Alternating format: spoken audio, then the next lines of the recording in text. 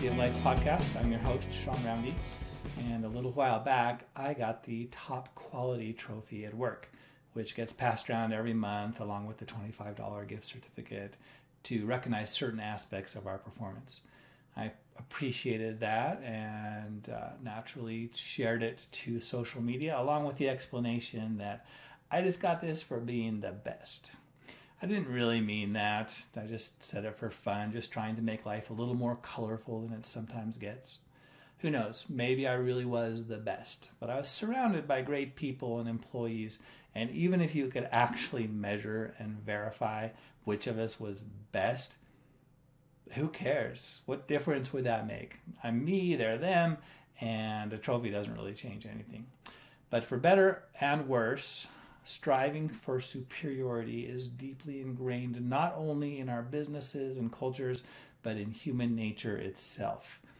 We can credit it with glorious triumphs and technological advancements, and perhaps also blame it for the vast majority of human suffering and misery.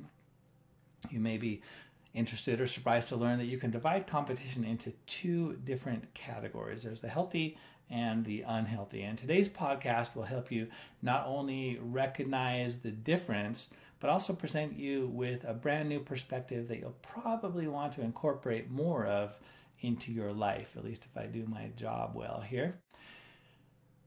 So I'd like to point out a word, this perspective, which I keep running into lately. It is at the heart, actually, as well as love and humility and happiness and independence, respect, excellence, and success.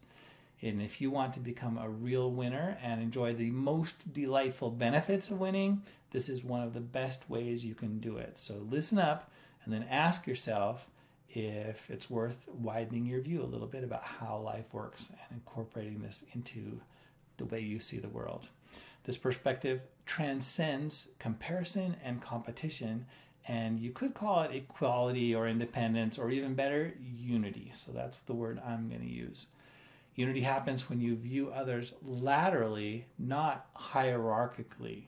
You don't have to be the same, and it's okay to say, I'm better at this and you're better at that, because the fact that you're smarter and I'm better looking, or you're richer and I am more creative, or you're tall and I speak French, does not make you or me intrinsically better overall.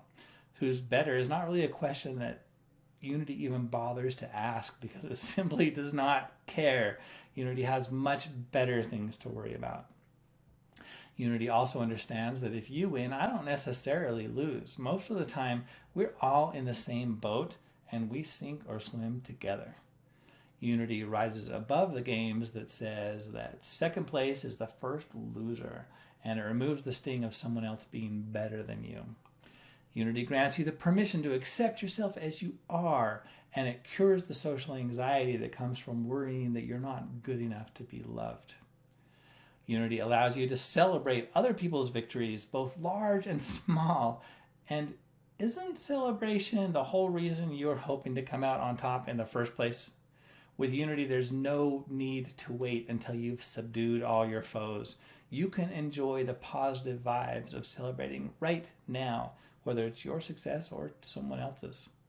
Unity doesn't have to get in the last word in an argument, because seriously, did you honestly believe that makes you the winner? Does that make your ideas the best? Does that persuade whoever you were arguing with? Or is it just a childish, egocentric power play? I think the answer is D. So if you've done that and you're ready to grow up, now may be the ideal time for that. Years ago, I met this girl. She was smart, cute, fun, and bold. My favorite thing I remember her saying is, it was like the first or second day we met, she said, "You're a fool if you don't see our potential," which was fun and flattering, I admit. And I tell you this story as a test. Your reaction helps reveal where you currently stand on the Unity competition continuum.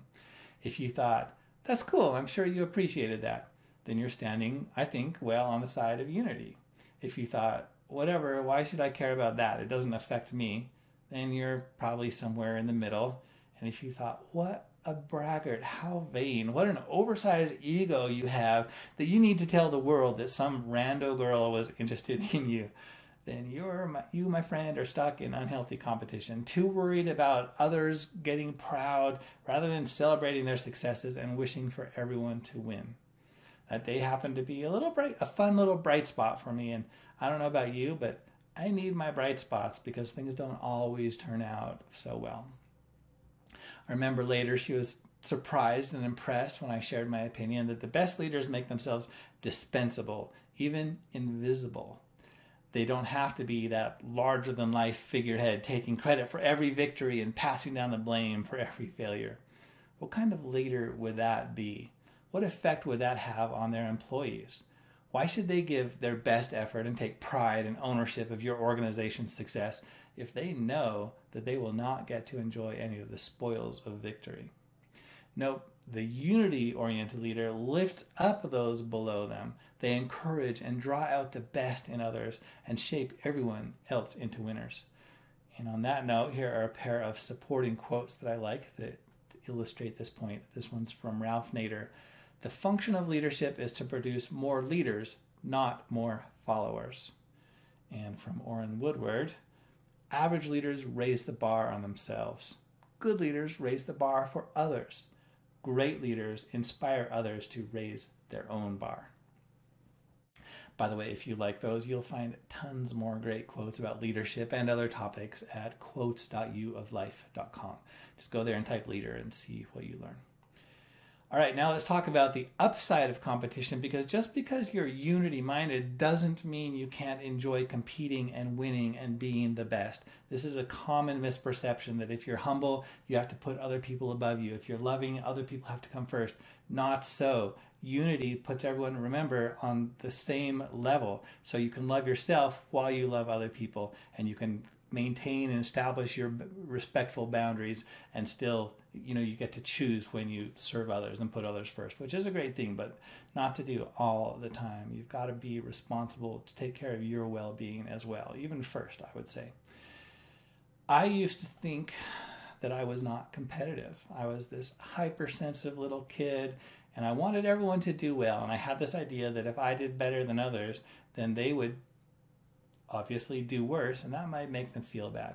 But I played league soccer anyway for a few years, and I was able to play hard on the field and do my best because I wasn't focusing on beating the other team, but on enjoying teamwork, celebrating good passes, blocks, good saves, and such. As it turns out, I also didn't need to worry about beating the other team because, at least in my last year, that never happened, not until the bitter end. By the way, I'll tell that whole complete story another time. I baked it into a really good chapter of my upcoming Happiness 101 book. Anyway, one Halloween, I ran a 5K with my girlfriend. We went dressed as ice climbers, complete with our ice axes and a rope tying us together. But not far into the race, her knee started bothering her, so she couldn't run anymore. I walked along with her for a while, but then other runners started passing us. And as they did, I realized I didn't much like that. I wanted to run. I wanted to be the one passing the others. So we acted out a dramatic little scene where she shouted, "Cut me loose, save yourself." And I shouted back, "No, I'll never leave you." But after that, I untied my rope from my harness and handed her my ice tools and took off after the others. It felt good to run, good to pass other runners. I ended up winning 3rd place in my division. I got a little ribbon, and my illusions about not being competitive were shattered forever. But let me be perfectly clear. I did not consider myself better than the runners I passed. Faster? Sure, or at least I tried harder.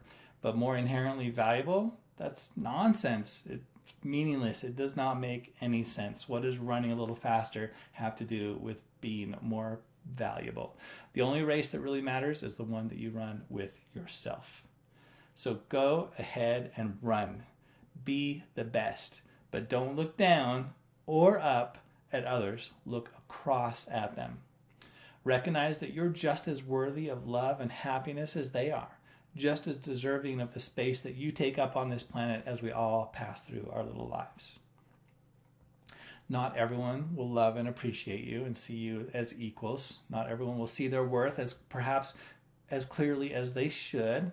That's okay. That's life. That's just the way it is. So you'll have to deal with that.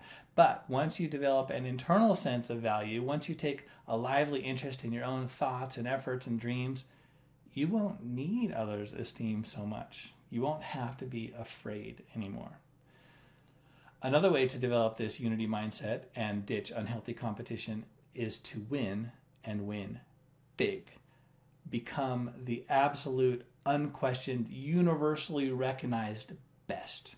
Perhaps then you can give up the struggle to win everyone's respect or envy, and then you can look around and maybe figure out how to enjoy your victory if it's not too late. But if you've stepped on everyone else's faces to get there, then you're bound to find it lonely at the top.